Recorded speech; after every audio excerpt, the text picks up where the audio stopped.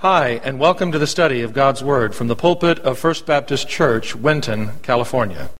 Moving in to chapter 4 of 1 Peter. A little preface here. Psychologists tell us people want to be known.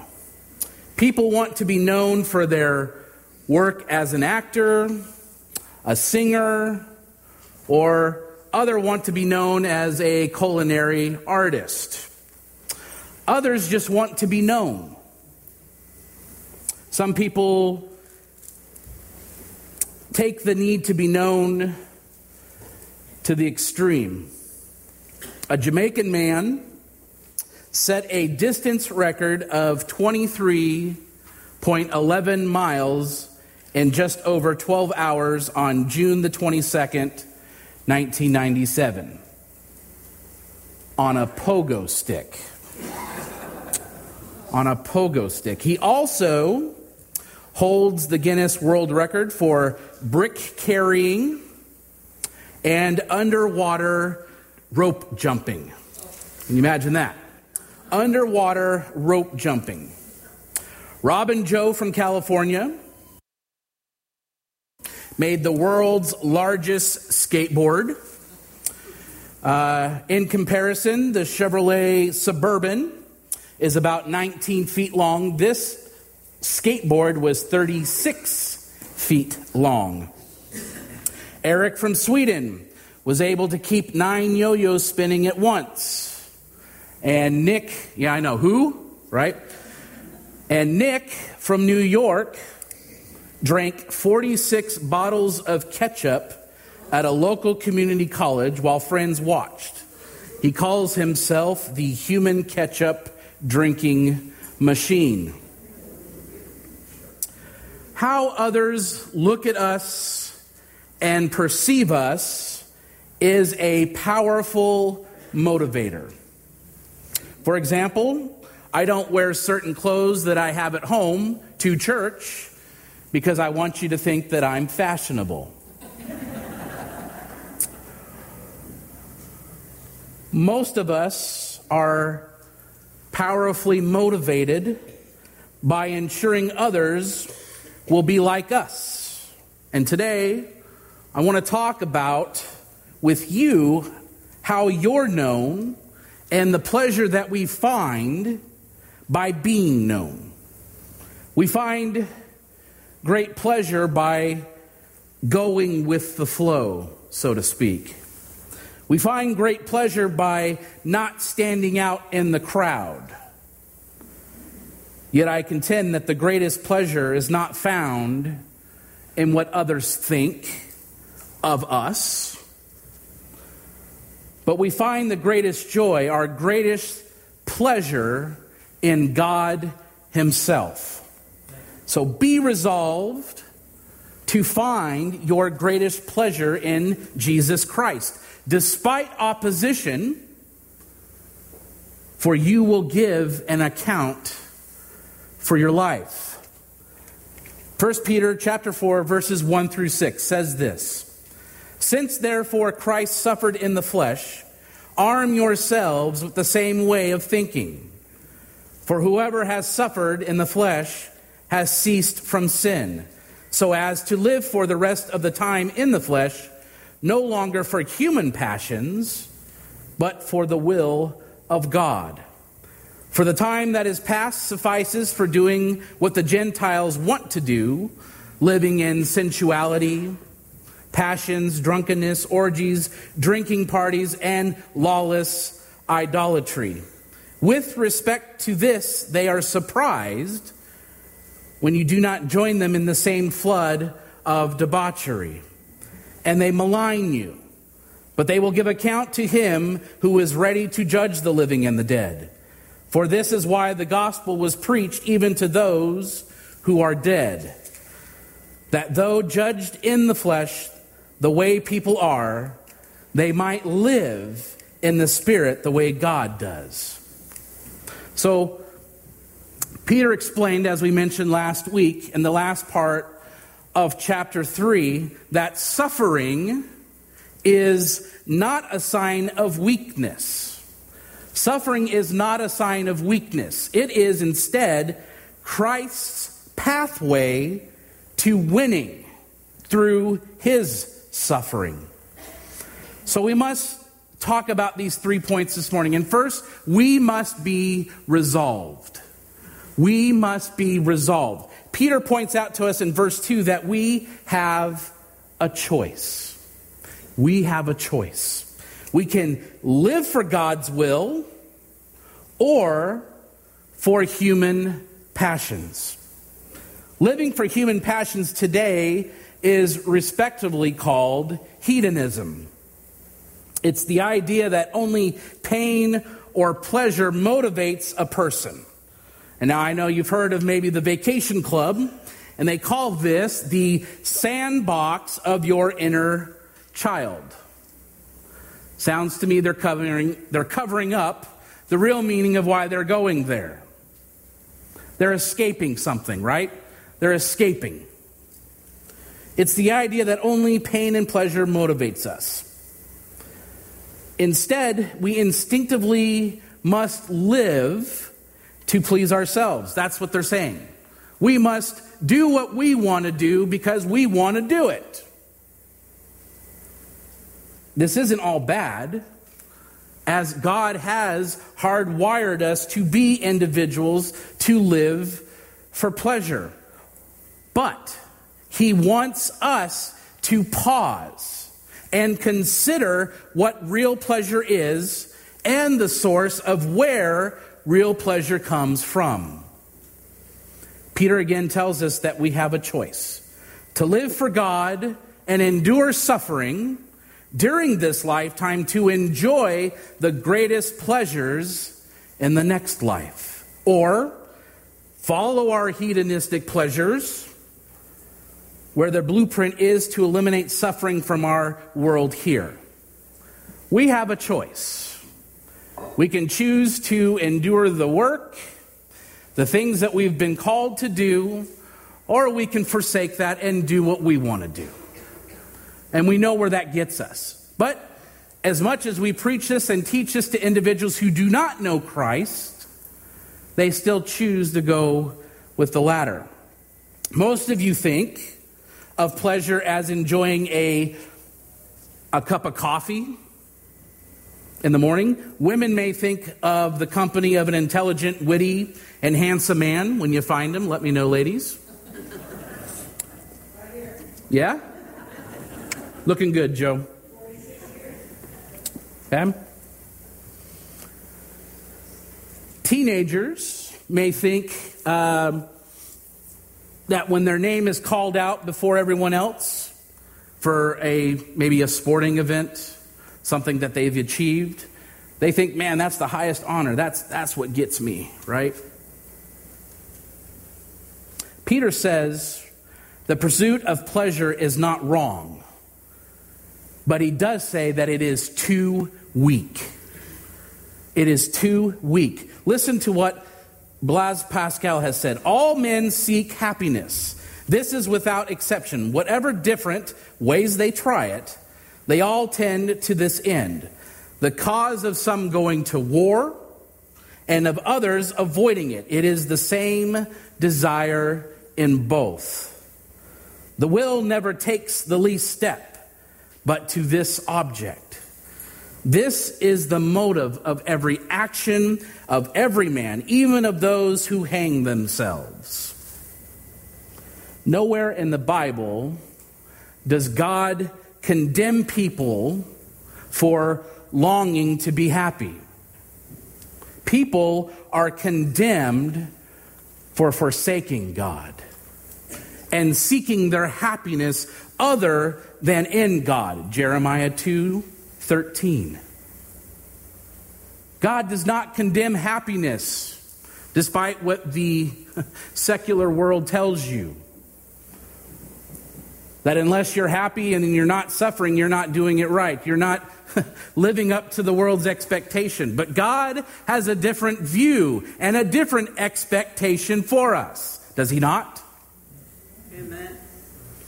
The Bible actually commands us to delight in the Lord. Psalm 37:4. Jesus teaches us to love God more than money because our heart is where our treasure is.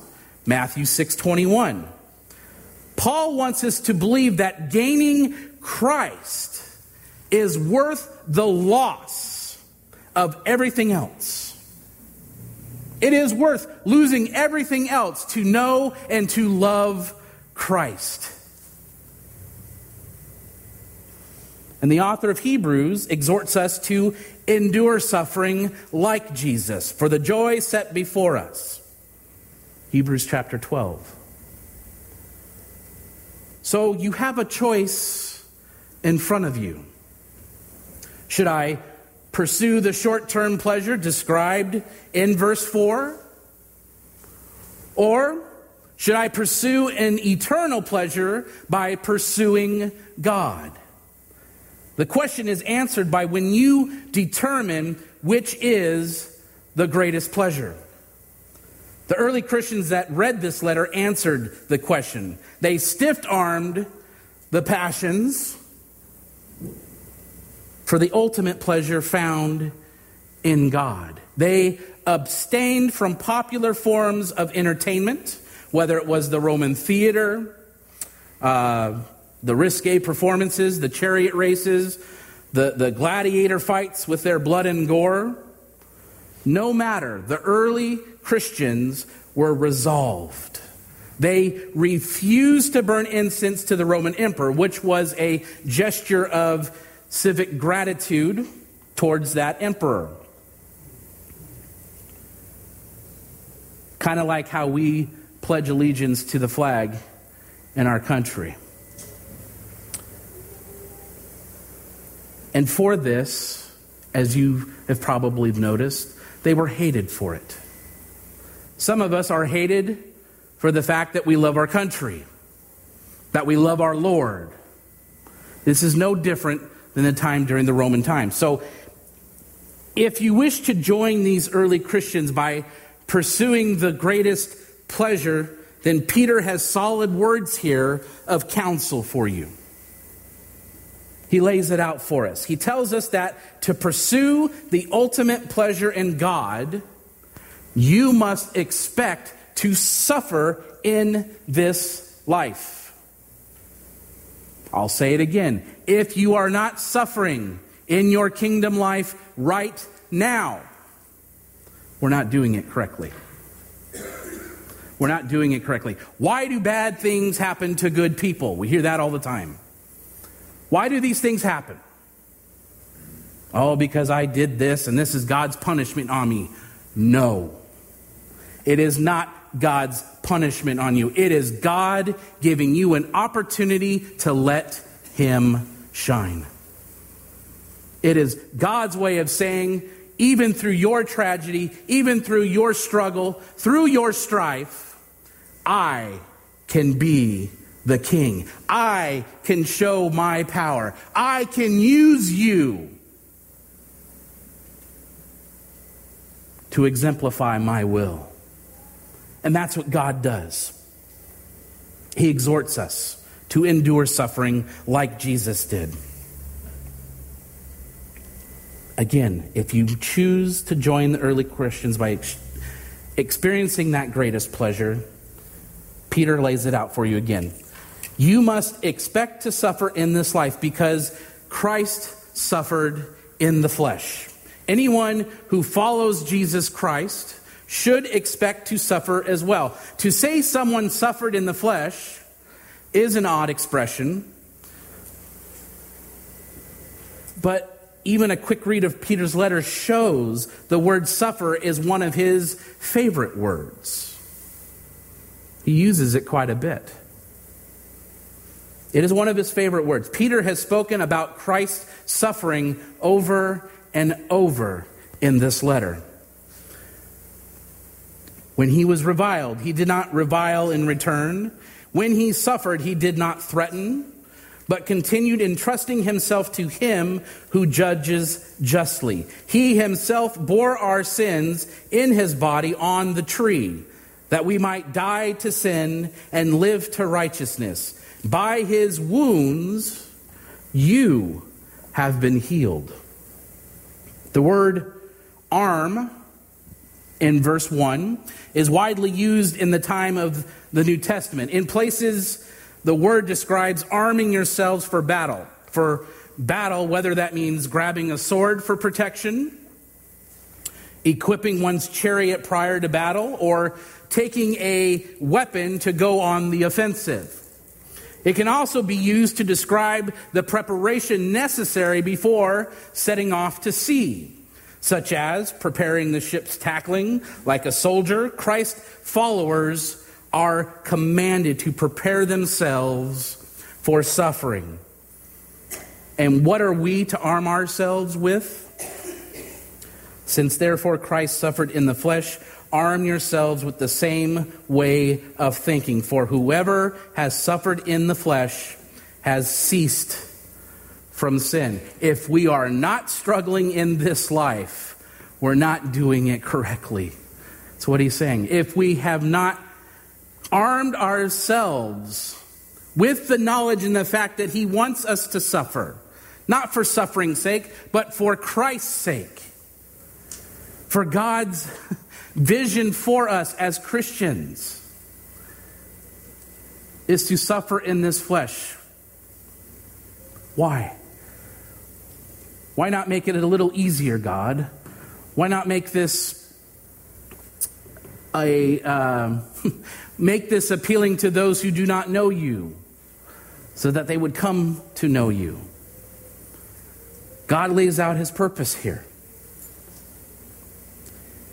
The point that he's trying to make, being born in the likeness of men, Jesus humbled himself by becoming obedient to the point of death, even death on a cross. Therefore, God has highly exalted him. Jesus' ultimate suffering was the cross. Jesus didn't enter the cross as an accident, swept up because of events out of his control. No. We learn no one takes it from me, but I lay it down on my own accord, and I have authority to lay it down, and I have authority to take it up again. This charge I have received from my Father. Jesus chose suffering. Jesus chose suffering as his vocation, and he calls on us to take up our cross to follow him. So we are to copy the mindset of Christ. We are to copy the mindset of Christ. In his book, 100 Prison Meditations, Richard Wurmbrand, who spent 14 years in prison as a Romanian pastor. Have you heard of this man? He spent 14 years in prison. He wrote this: I have accepted this proposal. Christians are meant to have the same vocation as their king, that of cross bearers. It is this conscious of a high calling and of partnership with Jesus which brings gladness in tribulations. Did you hear that? Happiness in suffering, which makes Christians enter prisons for their faith with the joy of a bridegroom entering the bridal room.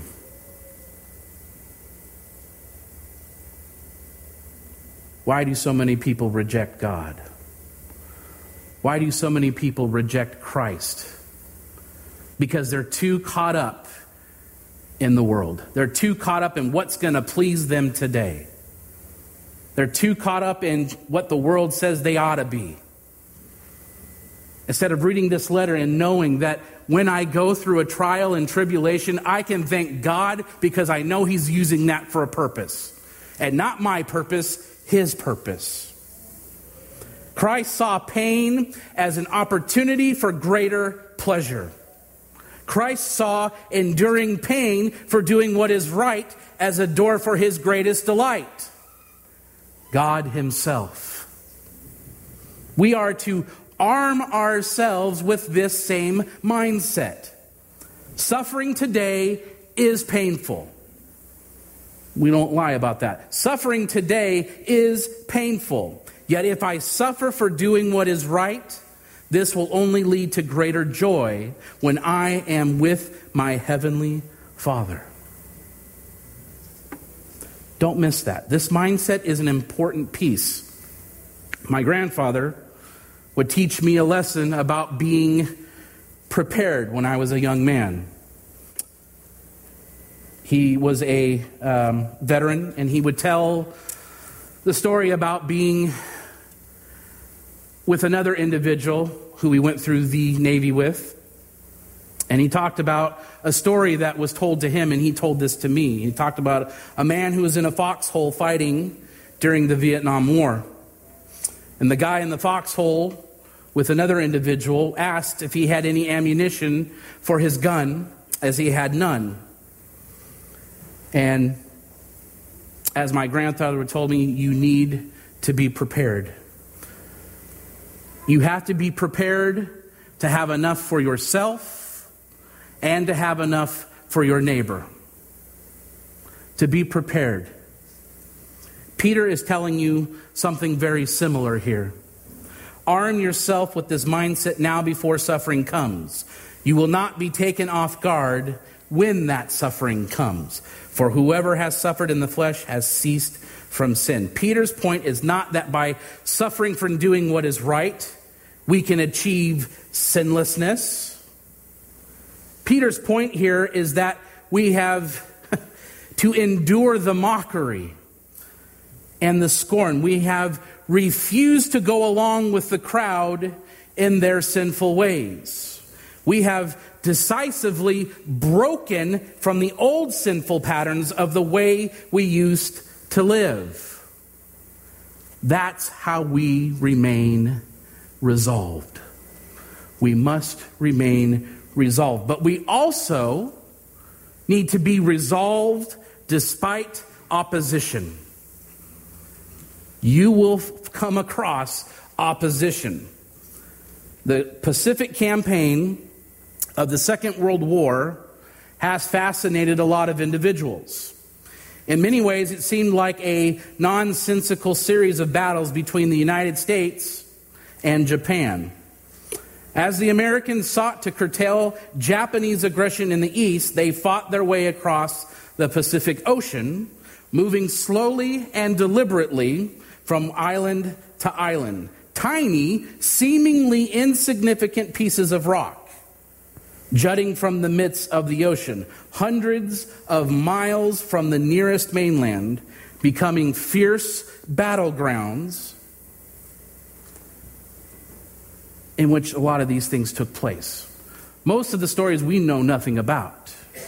Only those who actually partook in those events. Insignificant to us.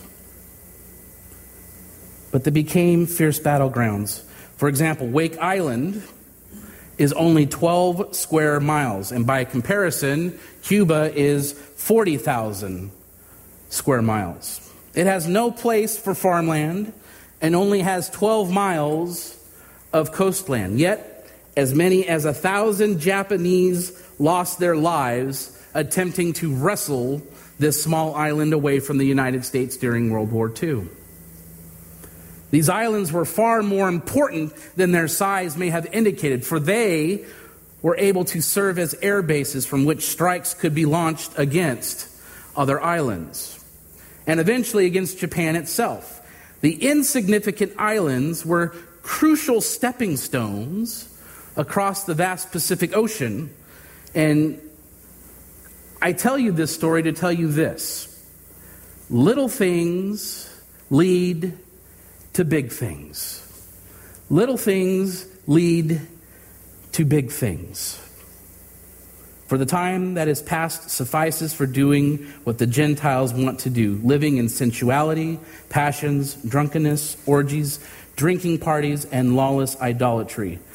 With respect to this, they are surprised when you do not join them in the same flood of debauchery, and they malign you.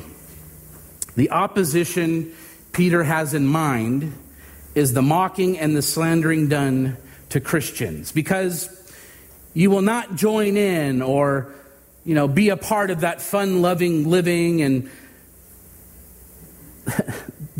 the fact that you're not living a moral life. This is what they want for us, to have no moral restraints. We are aligned. Mockery and shame, as you know, are very powerful tools. Mockery and shame are very powerful tools. Those of you who have good memories may remember that I told a story a while back in a sermon about a man named Jeff Lasseter. And he was 14 when he took his own life. A student in Los Angeles, he had been the target of an incident where children threw chili on him, hot chili. And while they did that, others pulled his pants down. And it was reported that the young man was the target of other students' bullying and teasing since he was in middle school. And all of this reached a tipping point on October 20th, 2008. And other students, as they scurried to class, Lasseter went to the school's restroom, pulled out a handgun in order to take his life. And at 6'6", 275 pounds, he had begun to perform well in football. He was highly regarded in what he was doing. But nevertheless, his passive nature and his large size was a continual target for other kids. And in the end, it was just too much for him. How others perceive us is a very powerful tool. It's a very powerful motivator to all that we do. In verse 3, you see people living life with no seatbelts. You see people jumping from the bridge with no bungee cords, jumping from planes with no parachutes. Why? Oh, because it's more fun that way. It's more daring, right? I can tell you from experience, I've jumped from a plane 14 times. I made sure I had a parachute on my back. I didn't think it would be more fun to jump without that parachute. In fact, I didn't find it fun at first at all. I'm what you would say I'm afraid of heights, but really I'm afraid of falling. And that's the truth. Those of you who have the fear of heights, you don't really have the fear of height. You have the fear of falling. But that kind of changed when I kept doing this activity. But that seems about another lifetime ago. Well, that's what it's describing, because sin itself is fun for a limited time.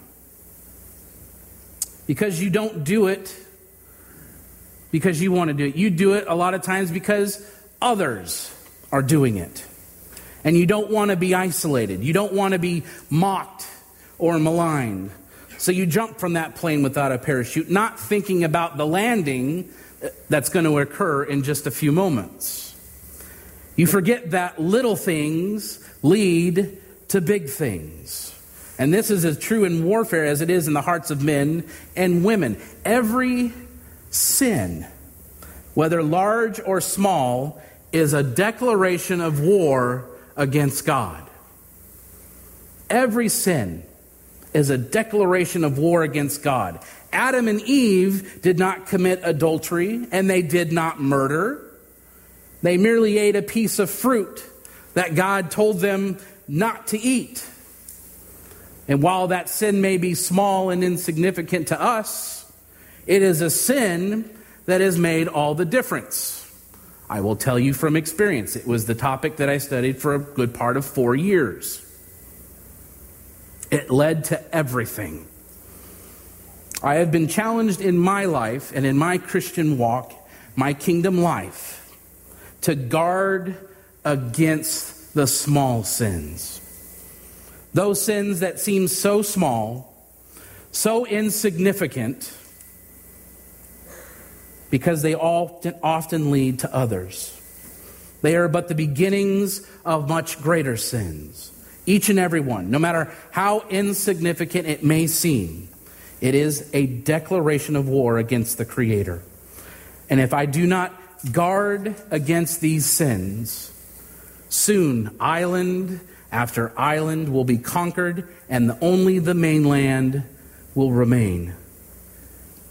But it will be weak, and it will be unprotected. But thanks be to God that He provides the strength and that He provides the power to reconquer and reclaim islands that have already fallen to the enemy. Amen. Hope is not lost. He has won battles, but by the grace of God, he will be pushed back further and further from the mainland, and he will not win the war. Satan will not win the war. And that is the prevailing attitude that we must have. We win. God wins. Can we approach life that way? Can we approach relationships that way? Crew Chief Tim Schutt, and you may not know this individual, those who know NASCAR might know him, but he knew going into a race, and he was a crew chief, so he oversaw the makeup of the car, the parts, everything to make it run the way that it should. But he knew that there was a small adjustment that he could make to make a big difference to win a race. And he knew it was against NASCAR rules, but almost everyone else was doing it. So he crawled under the number 20 car of Mike McLaughlin, who races on the NASCAR Busch Series. And you might know this individual. The owner, Joe Gibbs, was very adamant that his team did not cheat. And so Schutt, a relatively new believer who encountered Christ at a Christian retreat for participants in the racing industry, said that most teams figure that as long as you get away with it, it's not cheating. So he said to Mike in practice, I'll put this piece, the illegal piece, on if practice does not go well. So Schutt said he got underneath that car, and he got halfway through putting it on, and the verse, "Seek ye first the kingdom of God," came flashing in red boldness in his mind.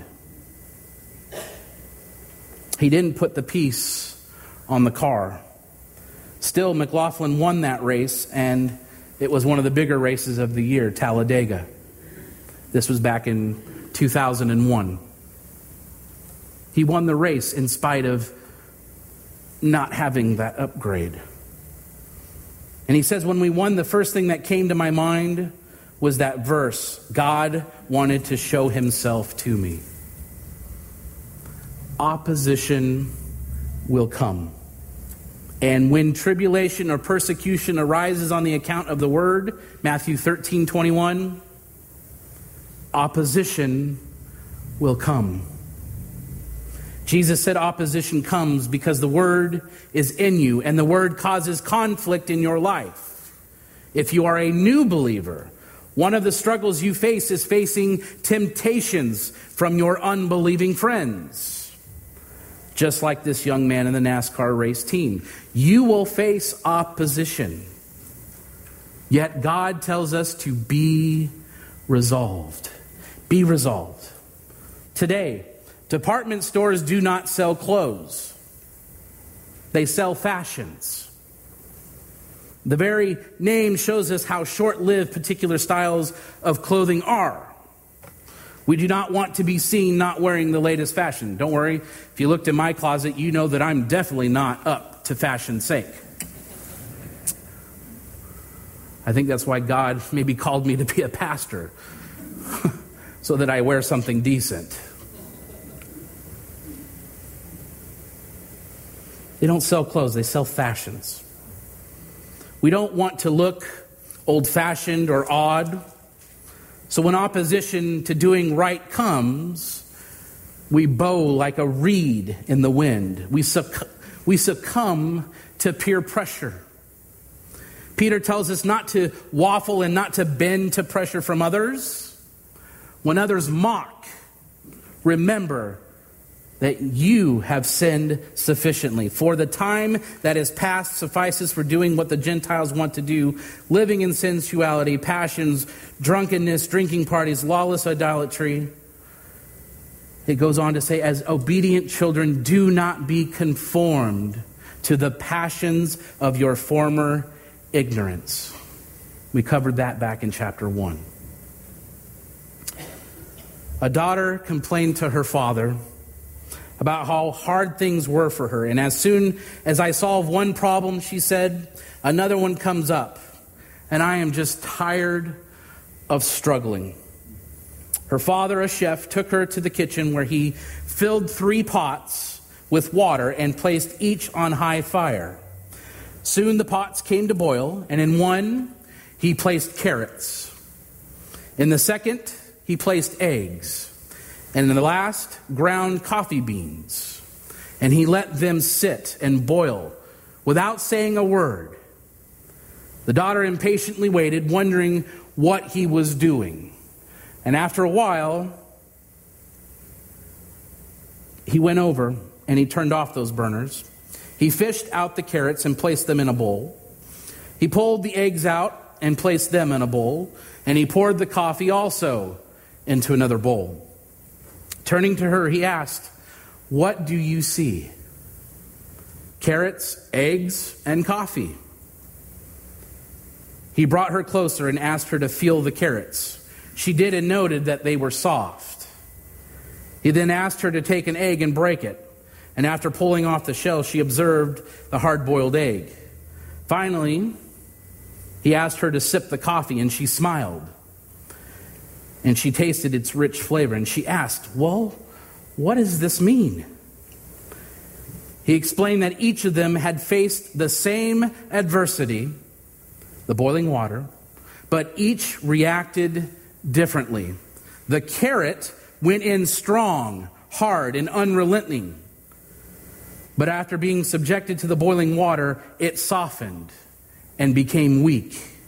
The egg was fragile. Its thin outer shell had protected the liquid interior, but after sitting through that boiling water, its insides hardened. And the ground coffee beans were unique. However, by being in the boiling water, it changed that water. So Peter says, when you face the slander of others, arm yourself with the mindset of Christ. Jesus knew what life was about because he had seen the other side of life before he came to Bethlehem. He had lived in heaven before coming to earth. He knew better to be a person who was satisfied with meals out of trash cans when a real banquet awaited for him later on. Don't succumb to the pressures of others who mock you. Instead, change the water around you. Remember that little things lead to big things, and soon all your chances of real joy are gone. 5 of the 6 sins that Peter mentions in verse 3 are a self-destructive tendency that show a lack of self-control. There's no real pleasure in these. You might find great pleasure in the wind through your hair, some of us. Maybe as you jump from that plane without a parachute, I don't know. But you have to remember this. You have to land. You have to land. Remember to be resolved despite opposition. Don't be duped by thinking pleasure is found in jumping from planes and bridges without a parachute or a bungee cord. There is no lasting pleasure in this. You thirst for pleasure is not wrong. Just like Peter says, it's just too weak. It's too weak. Your desire for pleasure is not ultimately quenched in the pursuit of such pleasure. The sin, in verse 3, promises to quench your thirst. It quenches your thirst like seawater when you drink. You're only more thirsty. You seek the Lord more when you seek Him out. It becomes a habit. It becomes your true pleasure. You're wondering what's going to happen next. How is God going to use me today? And you get excited about it, and so you crave it. And you want it more and more. And so finally, we are to be resolved.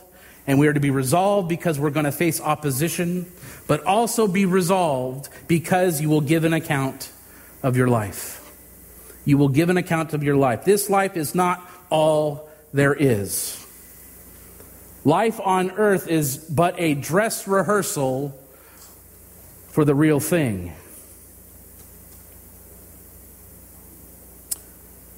You will spend far more time on the other side of death in eternity than you will be here. Earth, again, is that practice workout before the actual game.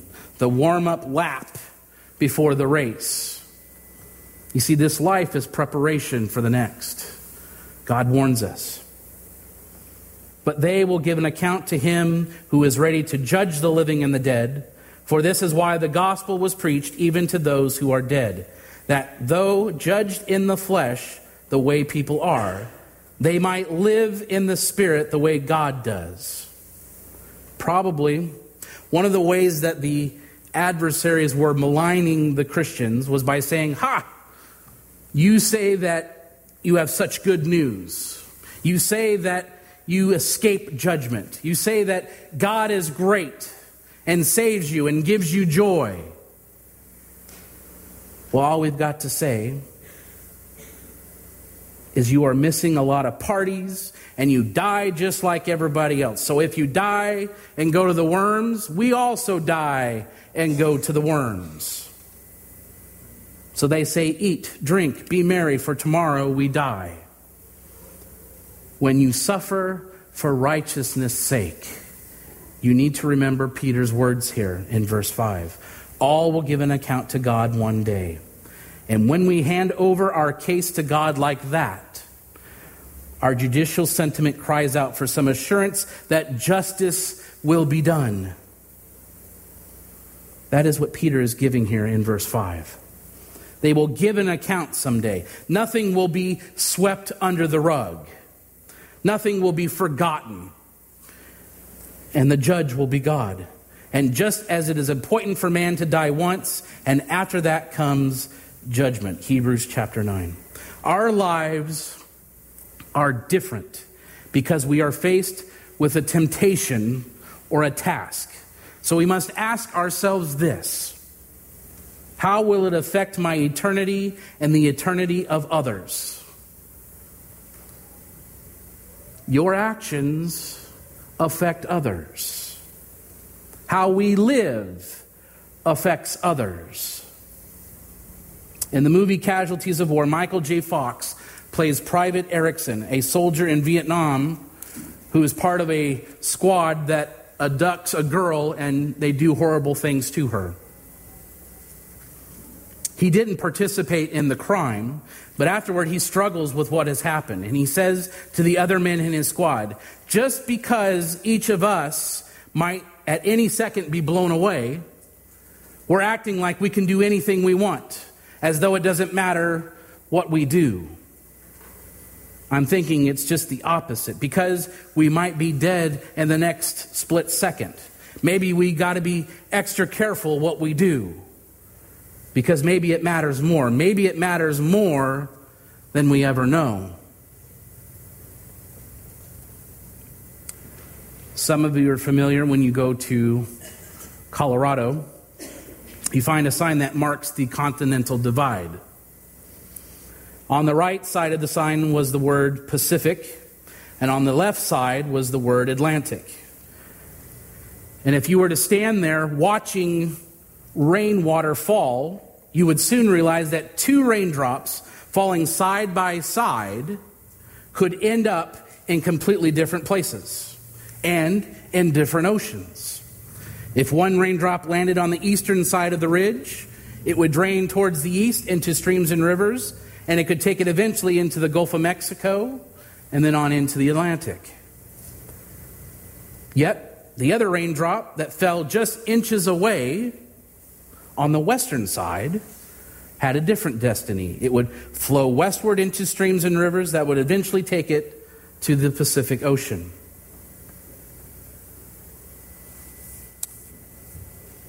Jesus Christ is like the continental divide.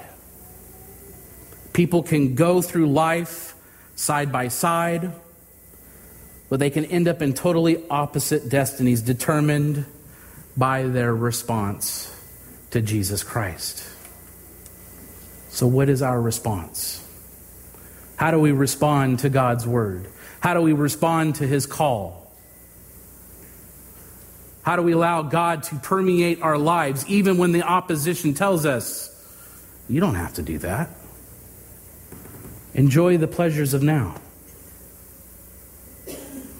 But as we suffer, and we suffer willingly for Christ, the rewards and the pleasures are so much greater on the other side. Amen? Amen. Dave, come and lead us in our benediction, please.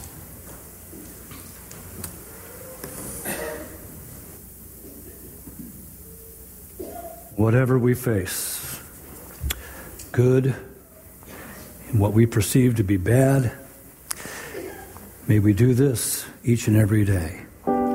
Praise God from whom all blessings flow.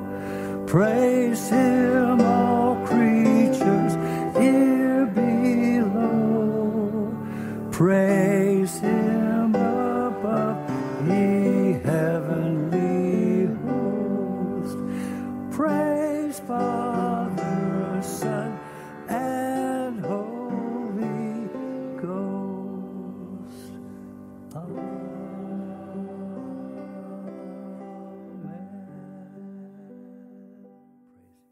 Heavenly Father, as we leave here this morning, I pray that you keep us mindful of that opposition, that you have placed us in places where we need your help, we need your guidance, we need to know that you're there. Lord, we thank you so much for all the blessings that you give us. We thank you for those opportunities. And Lord, we may not always rise to the occasion, but Lord, you love us anyway. You take care of those things. Lord, let us have the confidence and the mindset of your Son, Jesus Christ. Let us live this life as if there's no other way. And we know that to be true. You've told us. But you promise us as we suffer in this life, greater riches are for those who seek me. Lord, we're desperately seeking you. We're seeking for ways to bring others to you. Lord, reveal to us how to do that. Bring us people who will be energized for the Lord to facilitate those things. Lord, in all that.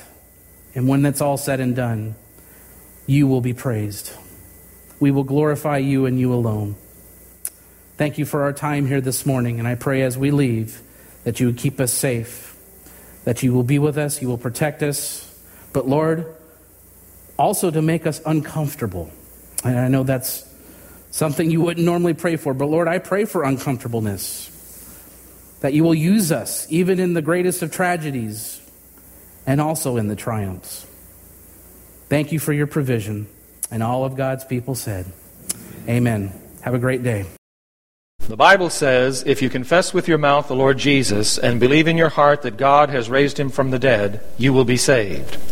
If you've never trusted in Jesus Christ as your personal Lord and Savior, we invite you to call on him now and through a simple prayer of faith, give your life to him. If you're not attending a church that honors the Bible as the Word of God, we encourage you to locate and begin attending such a church in the area where you live. The message you have just heard was preached from the pulpit of First Baptist Church, Winton, California. For more information on the ministry of First Baptist Church, Winton, please visit our website at wintonchurch.org.